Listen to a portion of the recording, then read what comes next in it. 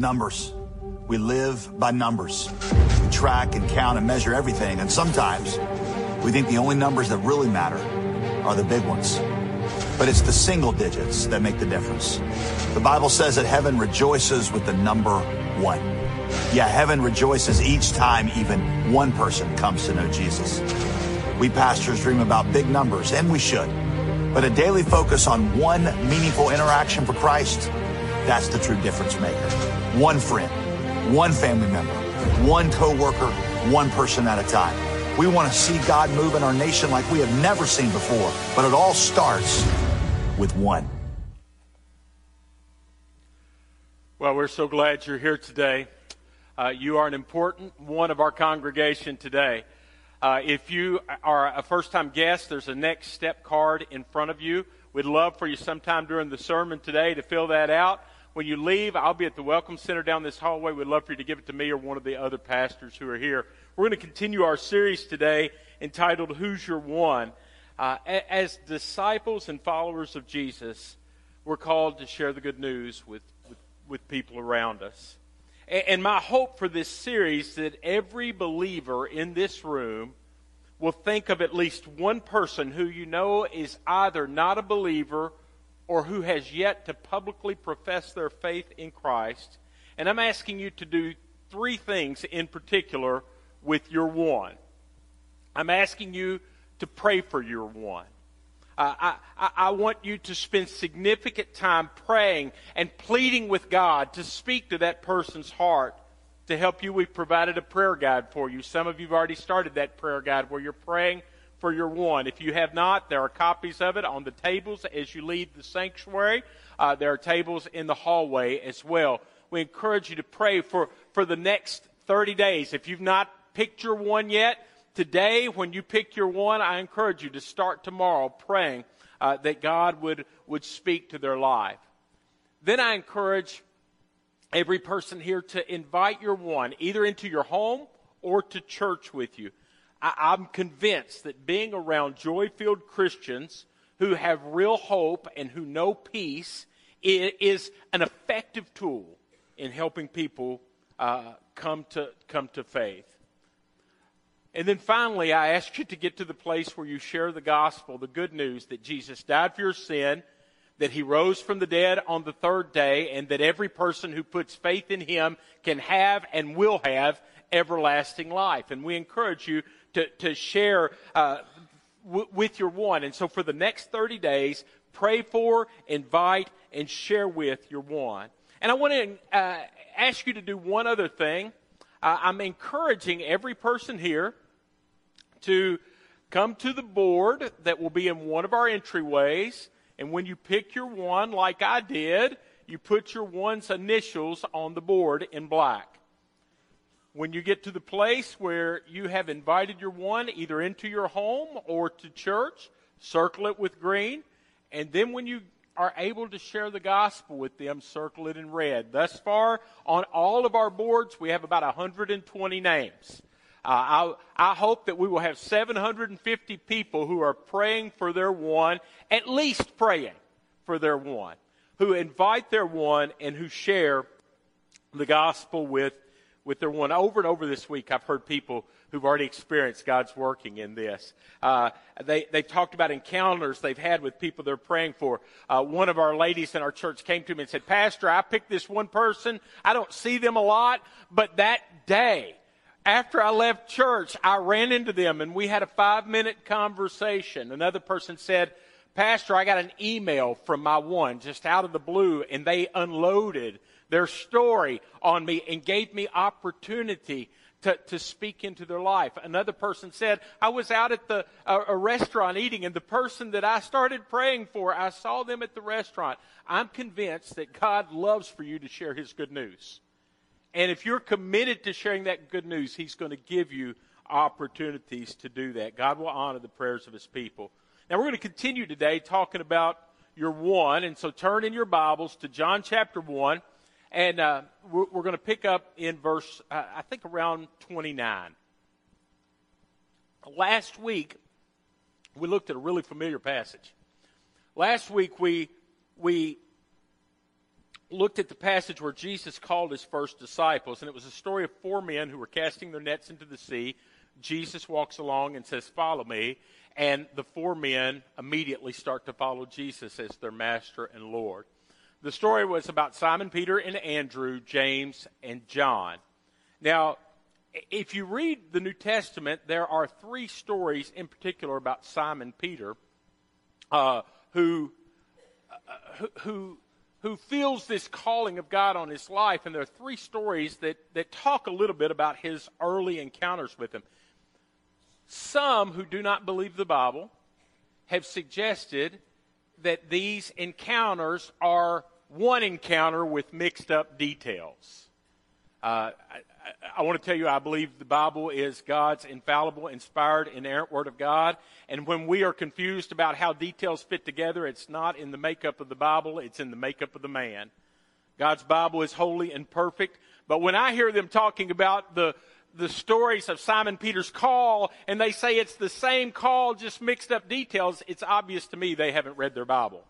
Because when I read this, these 3 encounters, obviously, in my mind, each describe a different event in Peter's life.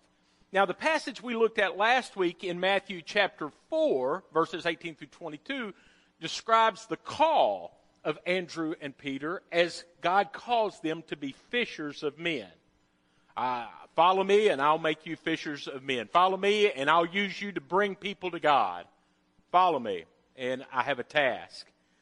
Now, I want us to read that passage again, and I'm going to be very transparent. There is a part of this passage that really puzzles me. We didn't talk about it much last week, but we'll spend a little time today. Verse 18. As he, Jesus, was walking along the Sea of Galilee, he saw 2 brothers, Simon, who was called Peter, and his brother Andrew. And they were casting a net into the sea, since they were fishermen. And he called out to them, "Follow me, and I'll make you fish for people." And the puzzling verse is the next one. What's it say? Immediately, they left their nets, and they followed him. Immediately, they left their security. Immediately, they left their paycheck. Immediately, they left their family and all they've ever known. Immediately. When you read that's hard to understand, because I've always pictured this encounter in Matthew as the first time that they had ever met Jesus. And if that's the case, they make this quick, rash, with apparently very little information decision to follow. I mean, it's kind of like teenagers, you know. They say, "Hey, you want to do something?" "Yeah, what do you want to do?" "I don't know, let's just get in and go and do it." It seems kind of like a pretty immature decision. But this wasn't the first time they met Jesus. Maybe he had met them several times, but I know they had met him at least once, because John 1:35 through verse 42 described this earlier meeting that they have with him. Let's dig into that passage. If you have your Bibles, follow along in John chapter 1, verse 29. It says, "The next day John," not John the apostle, not John the elder of the church, but John the Baptist. The next day John was preaching. And if you remember last week, we talked about how his sermons were on Jesus' playlist, and he was his favorite preacher, and Jesus goes out to meet John. And John sees Jesus coming, and he says, "Behold, the Lamb of God." Here he is, the Lamb of God, and he's foreshadowing the cross of Jesus when he says the Lamb of God, because Jesus is going to be the sacrificial lamb who will die for man's sins. Now, a lot of modern preachers forget this.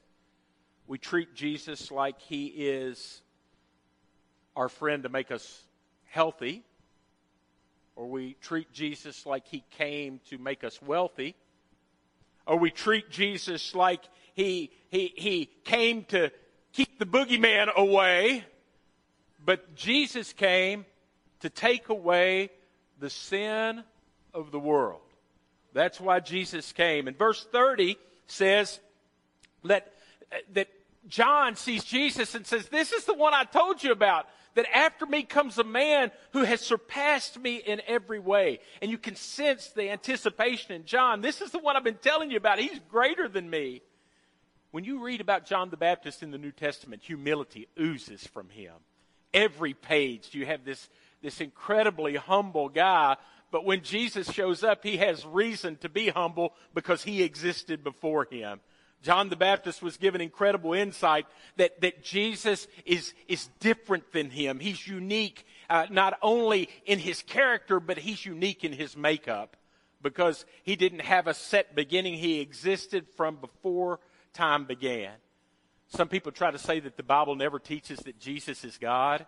Again, they've never read the Bible. John boldly proclaims, he existed before me, even though the Bible says that Jesus was born physically after John, because Jesus was God in flesh appearing. Verse 31, he says, I didn't know him, but I came baptizing with water so he might be revealed to Israel. I didn't have all the secrets of what was going down, but I knew my purpose was to come and proclaim and make way for the coming Lord.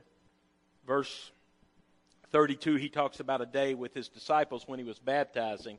And he says, one day Jesus came. And John testified to his disciples, I watched as the Spirit descended from heaven on him like a dove, and it rested on him. Verse 33 says, I didn't know him, but he who sent me to baptize with water told me, the one you see the Spirit descend and rest on, that's the one. That's the one who's going to baptize you with the Holy Spirit. And I've seen and testified that he is the Son of God. He tells his disciples this, and verse 35 tells us that he's standing there talking to two of his disciples. We're going to learn from the context that one of those disciples is Andrew, Simon Peter's brother.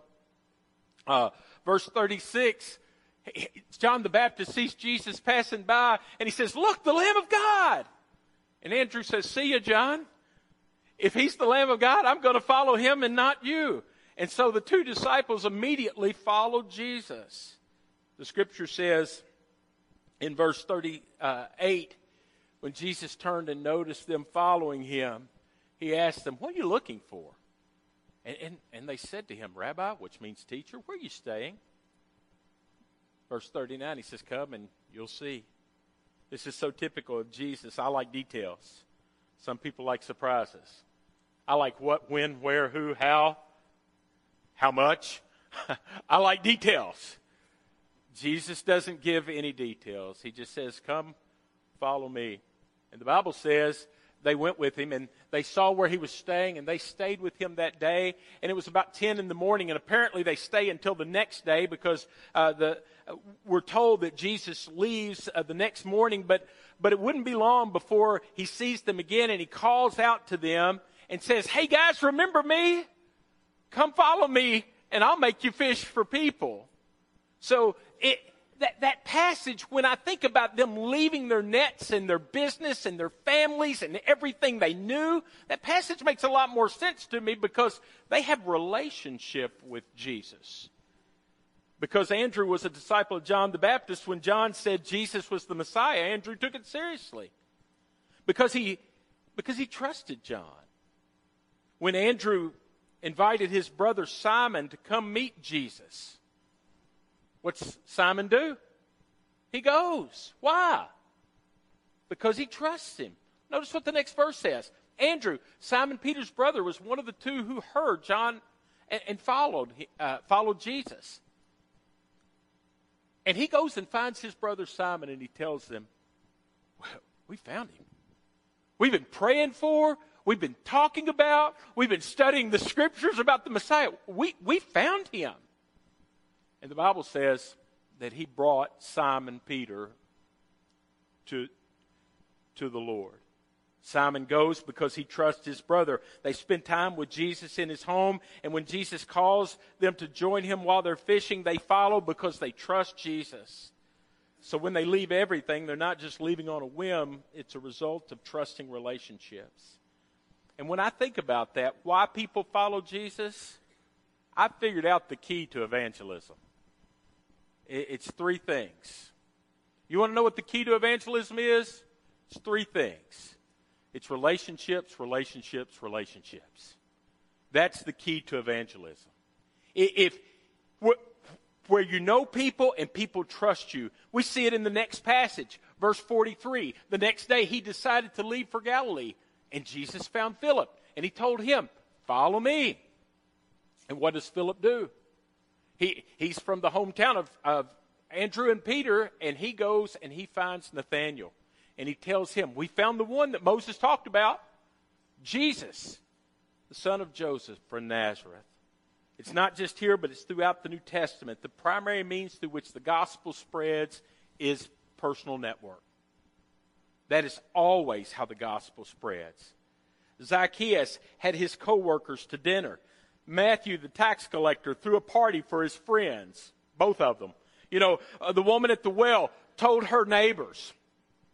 The Philippian jailer shared with his family. Eunice and Lois share with their son Timothy. Cornelius shares with his household and his servants. That is how the gospel spread in the New Testament. People shared with people they were connected with.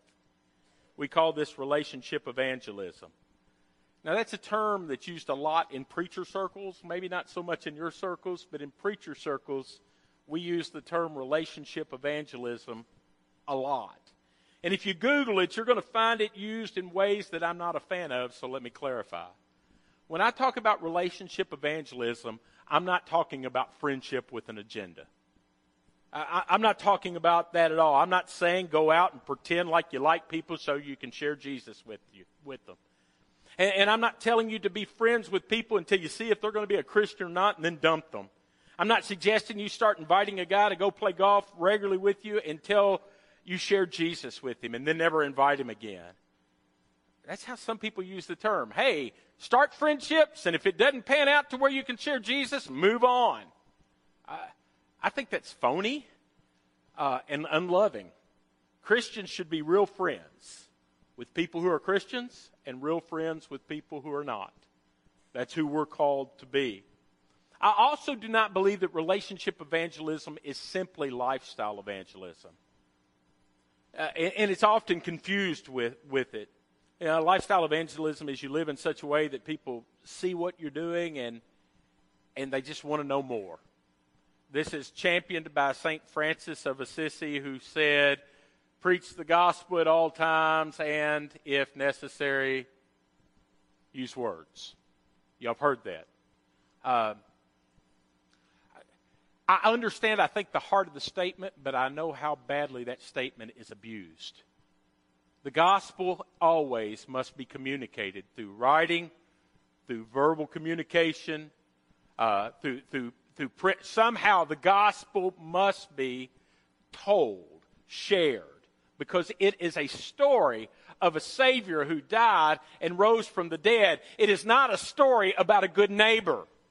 It's a story about a sacrificial lamb.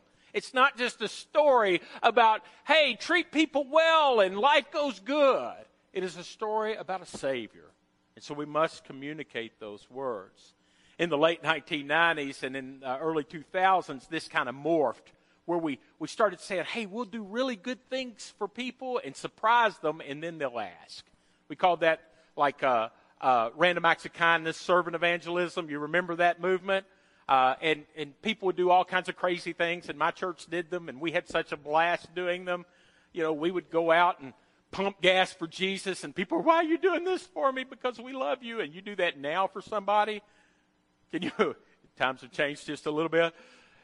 We would wash cars, and we wouldn't take any payment. We wouldn't take any donation. Why are you doing it? Because we love Jesus, and we would tell the story. And random acts of kindness used to really surprise people, but they've kind of become the normal.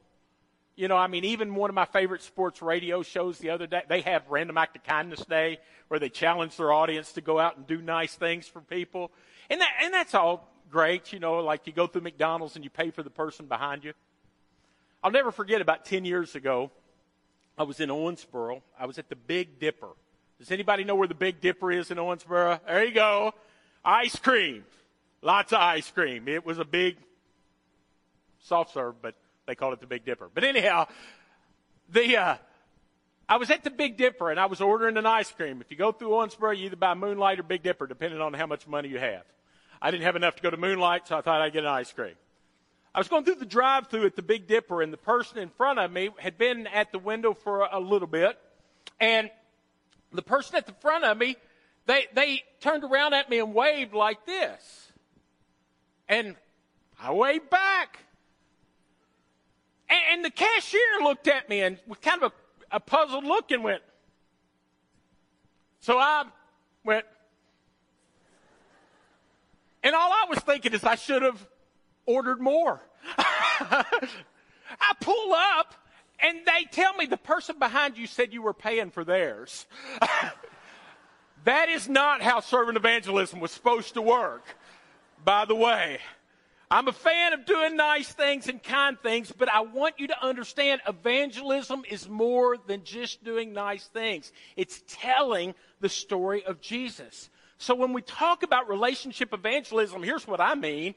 We're sharing the message of Jesus with the people who are in our network. We're sharing the message of Jesus with people that we have relationships with a friend, with a family member, with the person in the cubicle next to you, with the person who serves on the board with you, the person who sits in your math class, the person who is your neighbor. It's sharing the gospel. And this is what Hoosier One's all about. If relationships are the primary vehicle for the gospel, we should leverage our relationships for the gospel. And the reason we should do that is relationships give you credibility. Your friend trusts you. They trust your ideas, even if they don't agree with you. And you've built respect in your relationship. And you need to take that opportunity to share what is foundational in your life. And this is key for two reasons. Number one, they're much more likely to believe you than a stranger. You might say, well, there's all kinds of preachers down the road and preachers on TV. They don't know those preachers on TV. They don't necessarily trust those preachers on TV. But they do know you. And they've watched you. You have credibility. Share. The second reason is I just alluded to, is let's face it. The church doesn't have the reputation it once had. I mean, we just have to acknowledge that. I mean, with all the scandals, it went from affairs to stealing money to begging for jet planes to molesting kids. There's a lot of people who don't believe our message, who are not going to listen to it by simply saying, well, the church said.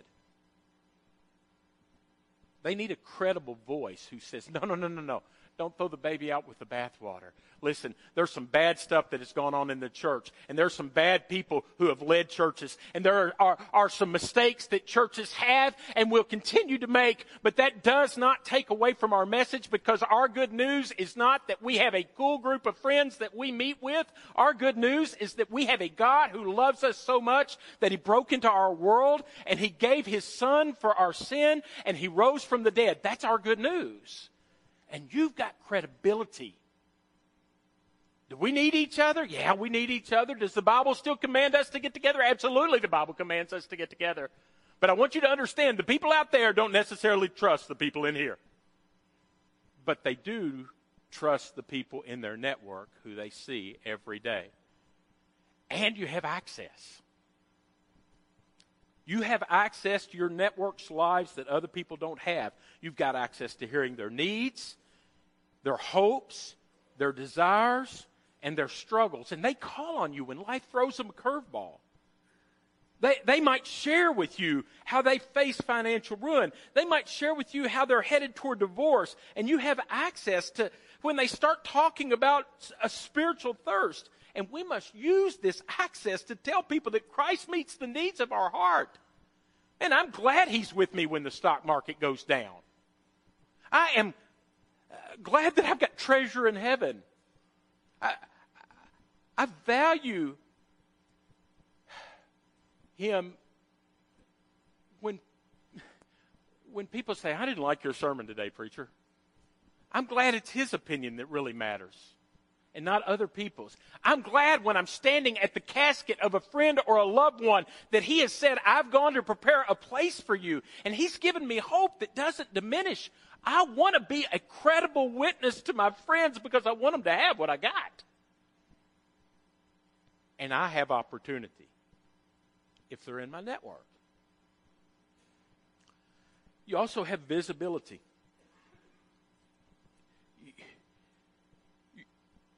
Over time, people can see what defines your life.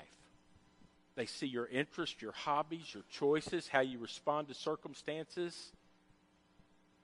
People in your network know if your faith is real or not, or if it's just a part of your routine. They know. We come to church and we're all doing fine. We come to church and we're all smiling and dressed up and we all believe on Sunday. People in your network know if you take it home with you. They absolutely know. Now, that's a double-edged sword because, oh my goodness, on my worst days. But they also see when you hang in there when life is hard. And they see when you love when people mistreat you. And they see when you're faithful when you're overlooked. They see. You're visible. And then, just because I wanted it to rhyme, you've got speakability. If you're a trusted friend, you've earned the right to speak freely about lots of issues. And guys, you need to speak freely about faith. I guess what I'm saying is that relationship gives you passport. And if you travel into your friends' lives, make sure you take Jesus. Some people are reluctant to share because they don't think they have influence on their networks. You absolutely do. You absolutely have influence. Don't waste it. Don't waste your influence. I've got my slides out of order here, but the one you're waiting on, you OCD note takers, you have influence. Don't waste it. Okay? You have lots of influence. You have influence in your neighborhood. You have influence at work. But most obviously, you have influence in your family. Mother's Day reminds me of the key role that parents play in a child's well-being. Parents are the primary influences of the children. And that's the way God designed it. The first relationship we're responsible for is the one in our home. Train up the child in the way you should go. Fathers, bring your children up in the discipline and instruction of the Lord. And this is how God has designed it from the foundation of time. All the way back in Deuteronomy chapter 6, he says, Hear, O Israel, the Lord our God, the Lord is one, and you shall love the Lord your God with all your heart, your soul, your mind, and all your might. And these words I've commanded you, and they should be on your heart. And you shall teach them diligently to your children. You shall talk of them when you sit in your house, and when you walk by the way, and when you lie down, and when you rise. My youngest daughter graduates from high school in less than 2 weeks.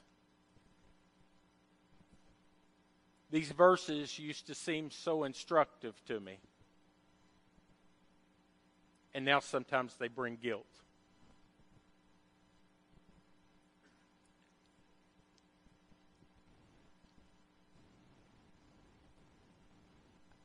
I talked about the gospel with my children. I shared Jesus with both of my children in our home, and they both prayed to receive Jesus Christ, one in our living room and one in our bedroom. I baptized both of my children, and they've heard lots of sermons from their dad. But as they got older, I found myself wasting a lot of influence time. I know a whole lot about every one of my daughter's volleyball teams. We can strategize and plan and think about. We can talk about the game.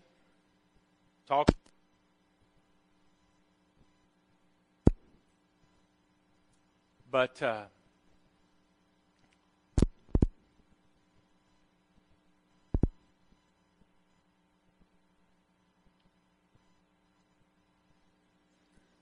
there were times that I look back on now that I wish I'd have talked more about forgiveness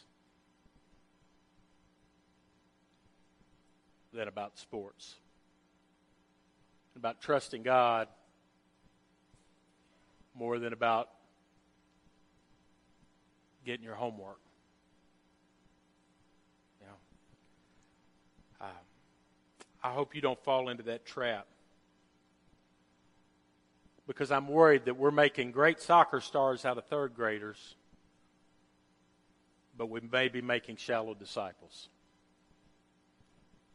Prioritize your influence. Prioritize the sharing of the gospel in your relationships. Use the times driving to games and recitals. It's okay to talk about the game, that's fine, but teach them the value of walking with Jesus. In other relationships, we should actively look for opportunities to share, and I challenge you to accept responsibility for your network. Who's the one who you'll take responsibility for? And I know there's common fears, and I'm going to wrap up pretty quickly, but I want you to hear these because you got to hear them, because I can almost hear you saying, preacher, you know, if I talk to people about Jesus, then I'll damage the relationship. I hear you, and you might. Full transparency, a man came to me this week and said, Pastor, I shared with my one, and he was highly offended. We often couch this concern that if I share, I'll damage the relationship with worrying about other people's feelings, but most of the time it's worried about our fun. We like the relationship. Some would say, I think my battery's going dead. Turn me off there, Derek, and I'll turn this on. Some would say that we've been friends so long, and I haven't shared. I don't know if I can, and this is real for a lot of folks, because there's just like embarrassment. You know, I should have shared. I should have told them about the gospel. Some people say, well, they know my weaknesses. The reality is they probably do. And these and other fears can keep us from sharing our faith. But I'm asking you to share Jesus through your relationships, because Jesus commanded you to be a fisher of men and to bring people to Him. And I want to give you 3 takeaways today that I think will answer those fears. Number 1 is everybody's eternity hinges on the gospel. We're going to talk about this more next week. But people are going to spend eternity based on what they do with Jesus. That's what our faith teaches us. And you might be here and you say, I don't believe that. At the end of the day, you're an individual and you have the right to believe what you want to believe, but you are not following Christian teaching if you believe that. Christian teaching believes that the only way that a person spends eternity with God is through a relationship with Christ, period. 2, when you share Jesus with friends, I believe you're going to experience more gratitude than attitude. There are stories of people who will push you away, and I have had the door slammed in my face, but I've found when I have a relationship with people, 99% of the time, my relationship survives me sharing. In fact, most of the time, my relationship deepens because I share. My one that I've been praying for, Monday, God let me have my first conversation with my one. We weren't able to get to the gospel. It was a work setting, and so it was pretty tough to get to the gospel. But I asked, can I spend 30 minutes hearing your story and telling you what I believe about Jesus? And you know what they said? I'd love that. I would love that. For those of you who are ashamed because you haven't always lived your faith, maybe you're not even living it now to the best of your ability, I just want to tell you, you're the perfect one to share. I mean, you're the best one to share. You can talk about the mercy that God has showed you through the death of Jesus on the cross. You can tell of the love that He has for you, even though you are a sinner and still sometimes fall so short of what He wants. You can tell of the hope that you have in heaven, even though you don't deserve God's free gift. Guys, I want to leave you with this. It's okay for you to share, even if you're not perfect, because our message is not your goodness, it's grace. It's the grace of the Lord Jesus. We're not sharing religion, we're sharing Him. And I pray you'll share with your one. Let's pray. Father, thank you for the opportunity to share your word today. God, I pray that you would help us to be faithful to share with our one. I pray this in Jesus' name. Amen. We're going to have a time of invitation. If you're not from a Baptist church or have never been in a Baptist church, we kind of believe that if we're going to talk this much about Jesus, we ought to give people the opportunity to respond to Him. And you're welcome to respond to Him today. If you've never started a relationship with Jesus, here's how it happened in my life. When I was about 12 years old, I was sitting about 5 rows back, and God spoke to my heart. And a little boy sitting by himself who had sat there for 2 years clearly felt God say, if you want to have new life in Jesus, come. I went forward, and on the front pew, I gave my heart and life to Jesus. Maybe today you would like to do that. Maybe you're here today and you want to follow the Lord in baptism. We'd be glad to talk to you about that. Or you would like to be a member of our church. We would be glad to receive you and start that process with you today. But if God speaks to you, you can come. Maybe you want to come and pray for your one. You're welcome to do that as well. As we stand together and sing, won't you come?